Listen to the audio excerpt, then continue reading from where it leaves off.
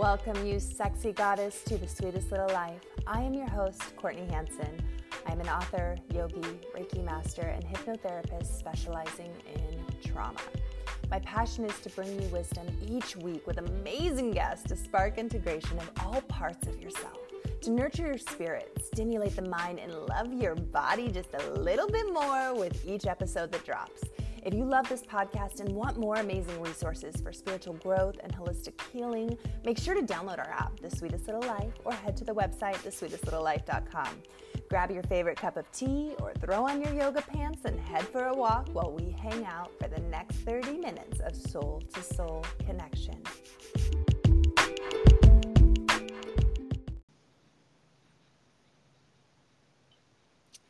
Shaun, welcome to the Sweetest Little Life podcast. How are you? I'm doing great, Courtney. Thank you for having me on. I'm so excited for today. So I got to tell you a funny story.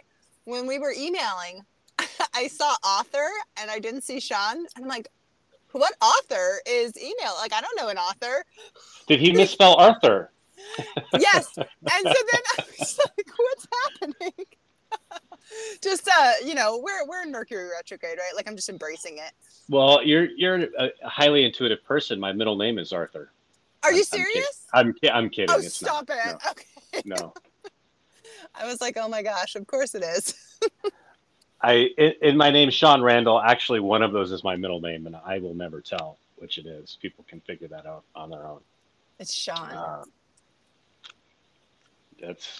That's for me to know and you to think about. Ponder that. Invest a lot of energy in what is my middle name. So I love to kick off the show, and I want to know who Shaun Randall is. I want to know every juicy detail and to hear how you stepped into your Dharma and how you got doing the work that you're doing today and what that work looks like for the collective. Yeah, well, thank you so much for giving me the opportunity to talk about that a little bit. I love, what you said there, step into my Dharma. And I think probably the experience I've had is that I stepped out of my Dharma for a very long time, but that I came to the realization that every step that was outside of my Dharma and off the path and in the wrong direction was still a part of the journey and was still a part of what got me here. And, so I, as a youngster, I was always fairly creative. I enjoyed writing, and I played piano and did stuff like that. And by high school, I was writing a lot of poetry and short stories and stuff like that. I was fortunate. A mentor of mine had a magazine I was published when I think it was like 15 or 16. And so, there was always this thing that I did called writing. But as I got, into my early 20s and started to, build a career, I ended up in kind of, hospitality, and ended up in a corporate management role. I worked for Starbucks for a long time, and then Nordstrom as a regional manager. And, I ended up doing those things. For me, it was about being successful. And not necessarily on my terms, but on what I thought everybody else thought success looked like. And so for me, that was having a great career and, acquiring stuff. And so I went down that journey. And right about 2012, I'd been divorced in 2009. And I'd been then a couple years after that, had been in a brief relationship that wasn't good. And so right about 2012, I really started to struggle. My career started to spiral downward. I wasn't doing very well.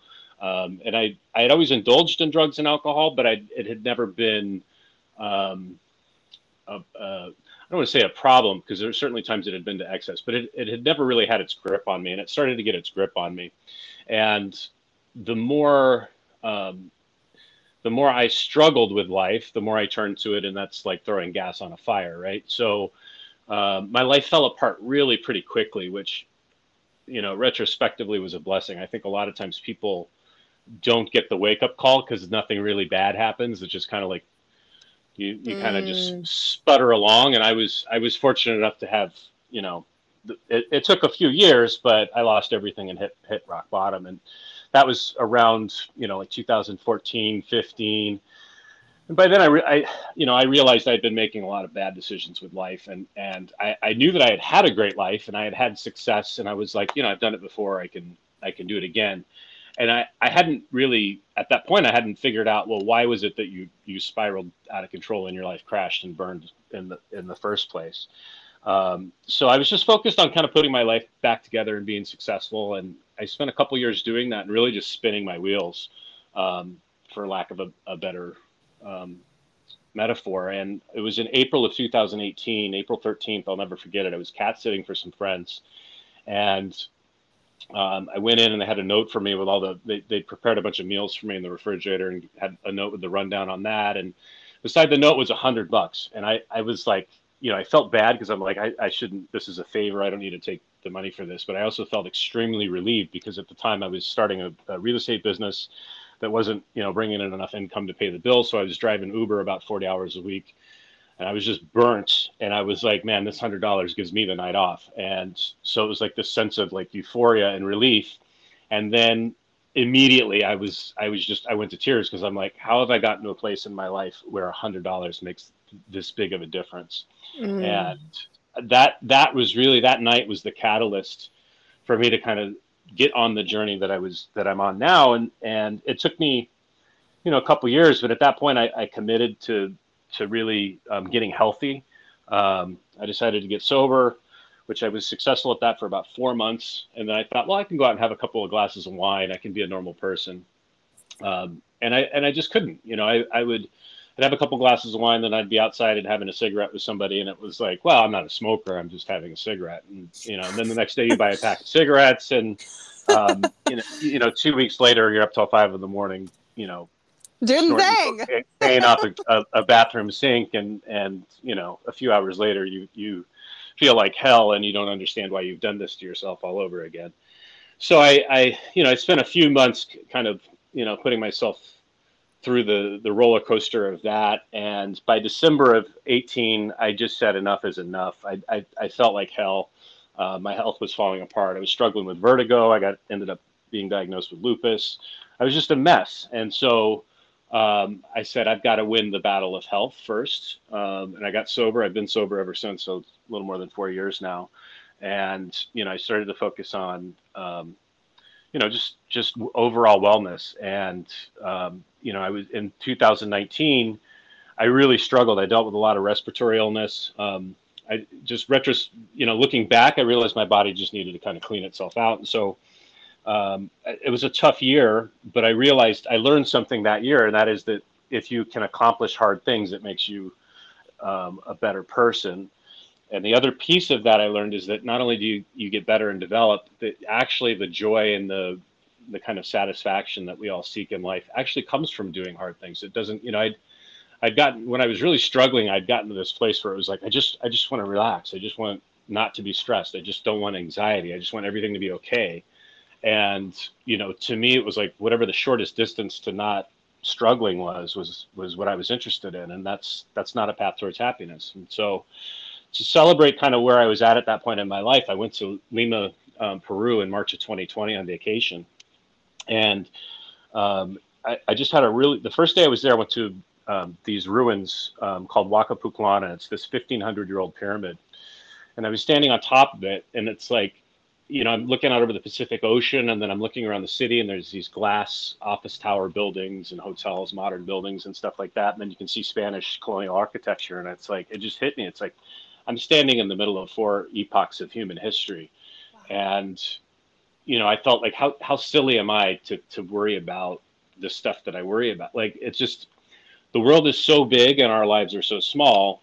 But at the same time, I also had this feeling of complete empowerment that was like, wow, this whole thing is crazy. And you can, I'm standing on top of this pyramid that, our ancestors built. It's like anything is really possible. And so I didn't really have a lot of clarity, but I had a lot of emotion in that moment. And later that night, I met somebody who's now my fiance and fell in love.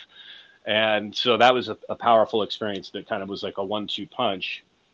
And I left Lima a week later, and I was excited because my career was going well, and I'd found this relationship. And for me, I always felt like a romantic relationship was the most important thing in my life. If I had that right, everything else would fall into place. Mm. And retrospectively, I realized that that's not true. I think it's a very important part of life, but you have to have your, pardon my French, you have to have your shit together before you have a successful relationship. And so, but anyway, I felt like I was worthy of a good relationship. I'd gotten my shit together. Things were working out. And I went back to Chicago on March 10th, and the world as we know it stopped turning on its axis with the pandemic. And so I was faced with, my business slowing down and my career not producing a great deal of income. And this great love was in Peru, where I couldn't travel to because the borders were closed. And it was really difficult. I moped around for, a couple months, probably like most people did. And I was sitting on the couch one day and I was scrolling through social media because that's what you should do when you Oh, yeah, when we're are. depressed, yeah. Yeah, if you're emotionally struggling, you should look at Woo! social media for sure. But it actually, so I saw all these posts about people being bored and about people being upset that they were gaining weight, and I was like, it just held up a mirror to myself, and I was like, yeah, I'm not going to be bored. I'm not going to gain weight. Like these are all choices we make, and I stopped and I said, what is the opportunity I have right now? Because basically everything that I wanted in my life had been yanked away from my hands by the universe, and you know hindsight, I realized that the universe was giving me what I needed before it gave me what I wanted. But I said that the thing that I have right now is time, and so I started to meditate. I'd always really I had dabbled in it, but I'd never really made it a habit or a ritual or invested much time in it. I started probably like 15 minutes a day. I ended up working up to like 3 or 4 hours a day of deep meditation for several months, and it was in that time that I said, I'd always done writing, and I said, this is my calling. This is who I am. So I'm not, when I write, it's not me doing a thing. It's me being who I am. And I really just had a clarity around that. And it was that whatever else happened in life was inconsequential to me being myself and me being committed to the talent that I'd been given and the passion that I'd been given. And in that time, I realized that was the root cause of everything that had happened in my life, my addictions, my struggles with relationships, everything that had gone wrong, and that I was going through a lot of self-inflicted suffering from. The root cause was that I wasn't being myself, and so that's why I love the way you asked the question, is like, how did you step into your dharma? Well, that was kind of when, and is when I made that commitment to just being who I was, and I knew I knew who I wanted to be for the first time with a lot of certainty, and I went after it, and I said it doesn't matter how everything unfolds, it'll all work out. And so that's the journey I've been on, since then. um, which is, so this is probably a good place for me to take a break. I've been I'm like soaking it all in. yeah, I've been dumping a lot of water on a sponge. There you go. Ah, So I love it. I'm sober too, so I relate very deeply to your story, and I totally get what you're saying.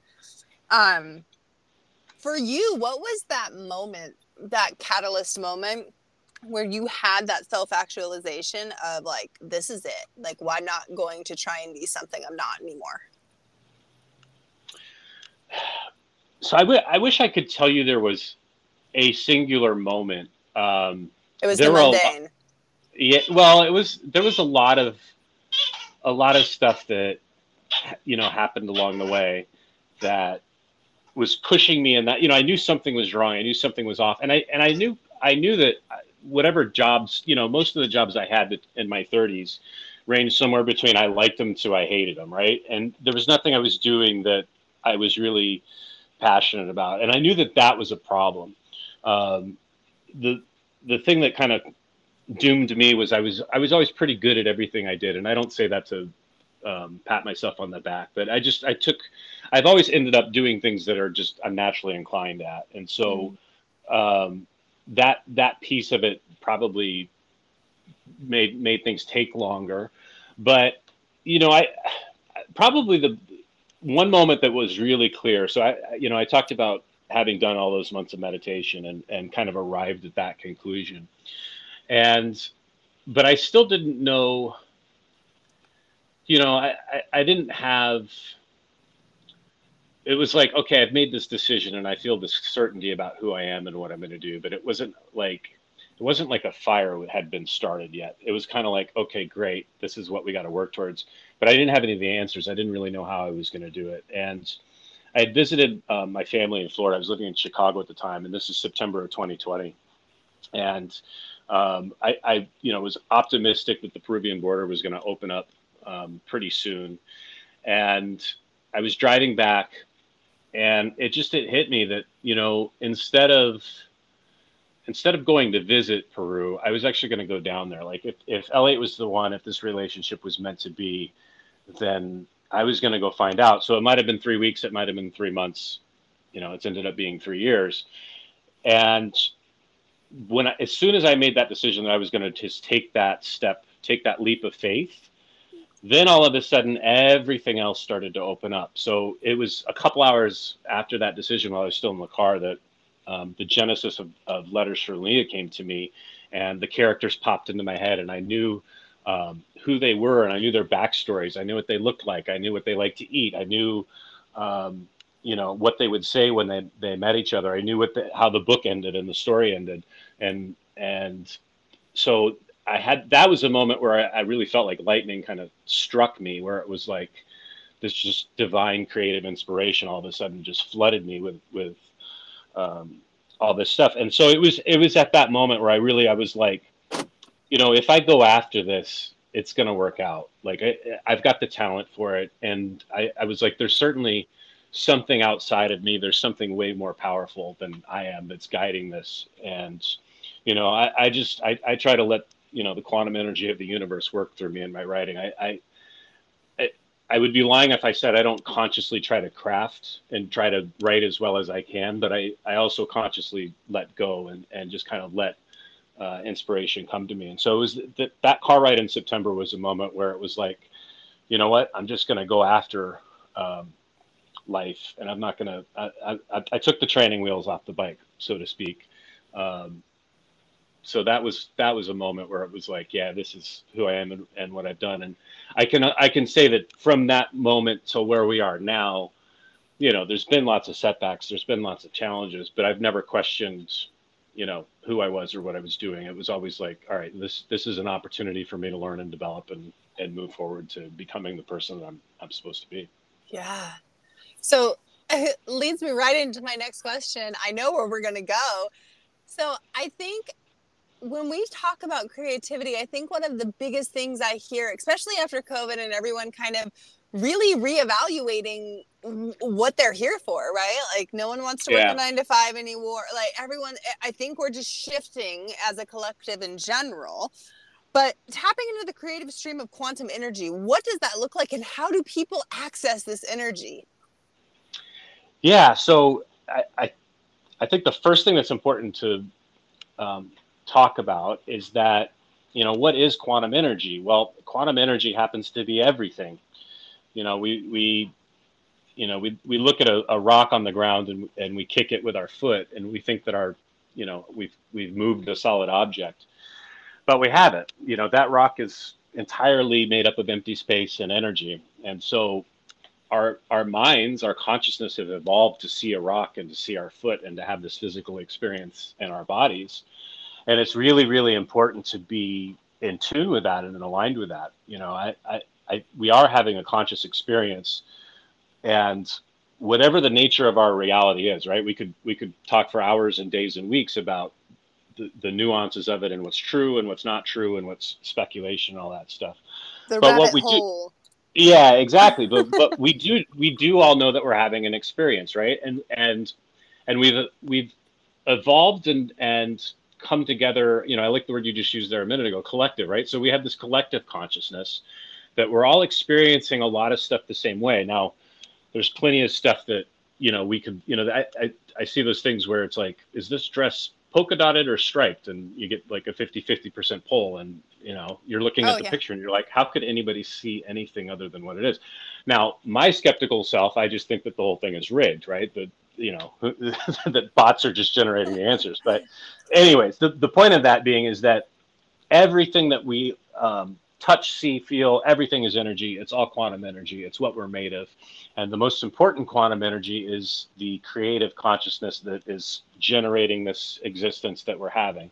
And so how do you tap into that? Well, you realize that you are it. That's the starting point, is that it's not something that you acquire, it's something that you have. And we spend most of our lives trying to acquire stuff. We look to the external world to find our happiness, to find joy, to find fulfillment, to find resources. Um, but it's all something that's inside of us. I mean, does I love to ask this question: does food give us energy? Hell Most yeah. people, yeah, most people would say, yeah. Well, but if you haven't eaten for a week and you fasted, your adrenaline and your sensitivity to energy is at a peak that you'll have never experienced by being well nourished with the healthiest food alive or True that. available to keep you alive. So the truth is that it's not it. Food can give us energy, but it's certainly available to us without food. Is the point of that example. And so understanding that every single experience that we're having, every single thing in the material world that we're seeing that's happening around us, is all energy, and it's all coming from within us. It's all a conscious experience. I mean, neuroscience is pretty conclusive, and there's a consensus that every experience we're having is a cognitive experience. When we feel pain in our toe because we stub it, it's happening. That pain is actually happening in our brain, right? So Mm. understanding just that, kind of wacky part of the reality that we live in, that everything comes from consciousness, that to me, the entire universe, whatever it is, it's a conscious expression. And so within that, we're all conscious expressions, and whatever is generated this conscious expression is a creative function. There's a creative process going on here. And as humans, we're endowed with the ability to create. That's um, I don't think that it's we're the only species that has that ability, but we certainly have it. And the beginning of anything that we wish to have um, an experience in our life starts with our minds. And so, tapping into quantum energy is simply realizing that it's we have to turn inward. It's in our own thoughts. And for most of us, myself is a great example. We pick up a ton of bad subconscious programming for years and years and years and years and years. And then we're like, well, I meditated for 15 minutes. Why isn't everything fixed? I'm Um, not better. yeah, this isn't working. Um, so, but to me, to tap into the creative quantum energy of the universe it's simply declaring the truth that you are that quantum energy, and that you're limitless, and that whatever the nature of this universe is, you are it. It's not that we have it, but it's not just that we have it, it's that we are it. Rumi, the Sufi poet, said it best: you are not a drop in the ocean, you are the ocean in a drop.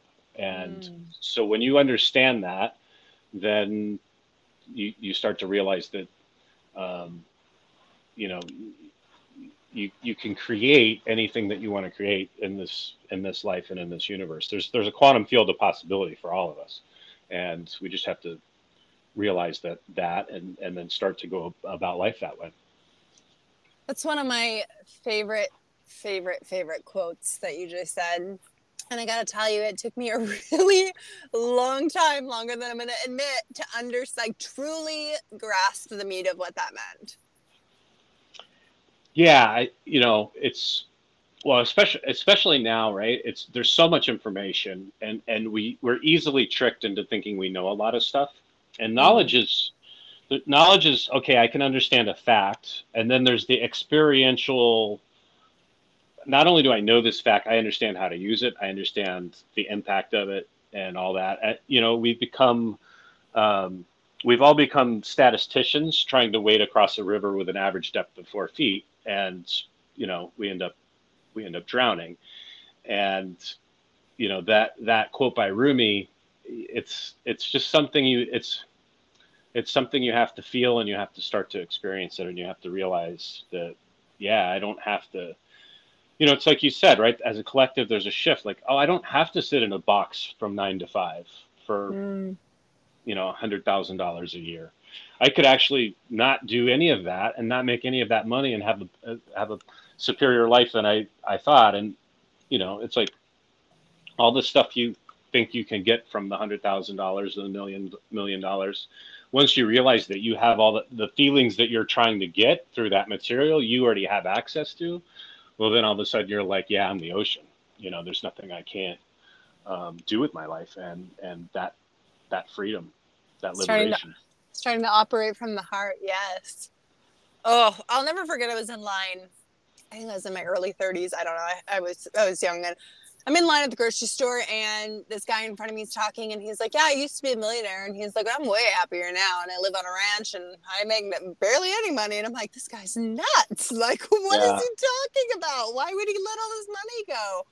Well, later on, come to find out, he was like this in the corporate world, had all of this pressure, small town, right? You hear all about things, and he was miserable, like absolutely miserable, like yeah, was depressed, was on all these medications, and his health was declining, was drinking, doing all the things, but had millions of dollars in the bank. Quit all that, yeah. and now is happier than a clam, living on, a piece of property and just doing his thing. That's right. Yeah, we live in a world that's operating day and night to convince us to be like everybody else. And Mm, the secret to being joyful and being fulfilled is to actually just be yourself. It's the hardest thing to do, and it's the simplest truth, is just be yourself. And it's interesting. It's a cliche, right? I'm not saying anything that anybody hasn't heard a bazillion times already. And so we keep hearing it, and this is really the motivation in my writing, is how do I say that message in a way through my stories that people understand that it's really true, as opposed to something that looks good on a coffee mug or a t-shirt. But yeah, I mean, happiness and joy and fulfillment, those things are found when you express yourself as being yourself, not when get molded into this life that you think will make other people happy, or that will give you, we live in a very materialistic society, and so it's a common experience for all of us, particularly as we're young. We think, if I have access to resources, then I can do lots of cool stuff. And there's been a big shift in the last 20 years, which I don't think is negative per se, but like people in their 20s, I don't see them trying to collect a lot of stuff, not as much as people my age, yeah. and that's great. But their thing is like, well, I'm going to go have these amazing experiences and vacations and all that stuff, and I'm all for that because I think it's transformative and incredible. But it's still not quite the right thing, and that is that anything we're looking for outside of ourselves, it always requires more and more and more. So if you think that you'll have this transcendent sojourn to a mountain in a foreign country, you will. And then you'll have to do it again, and you'll have to find someplace more remote and more exotic, and you'll have to just keep going and going and going. It never ends. When you turn Mm. inward and you say, well, who is it that I am, and what is this conscious expression of the universe that is me trying to do, and who does it want to become? Who does the universe want me to become? Who did it make me to be? And what are the things that I enjoy doing and being? Then it doesn't mean you don't go on these cool, vacations and sojourns and treks and all that stuff. It's just that when you're doing it, it's you are who you are doing a thing, as opposed to you're doing this thing to try to get and acquire some sort of feeling of empowerment or whatever it is that one might be chasing.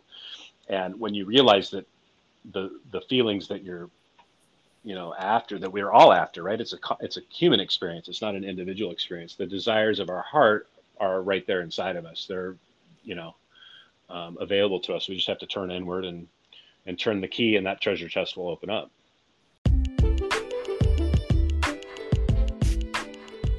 Thank you so much for listening to The Sweetest Little Life today. I hope you walk away feeling inspired feeling a little bit more lighter, a little bit more free than what you were before you hit that play button. As always, please, sharing is caring. We love to hear your thoughts. We love to get feedback, guest recommendations, all the things. And if you're not subscribed, hit that little subscribe button before you leave today. And until next time, we will be hanging out soon.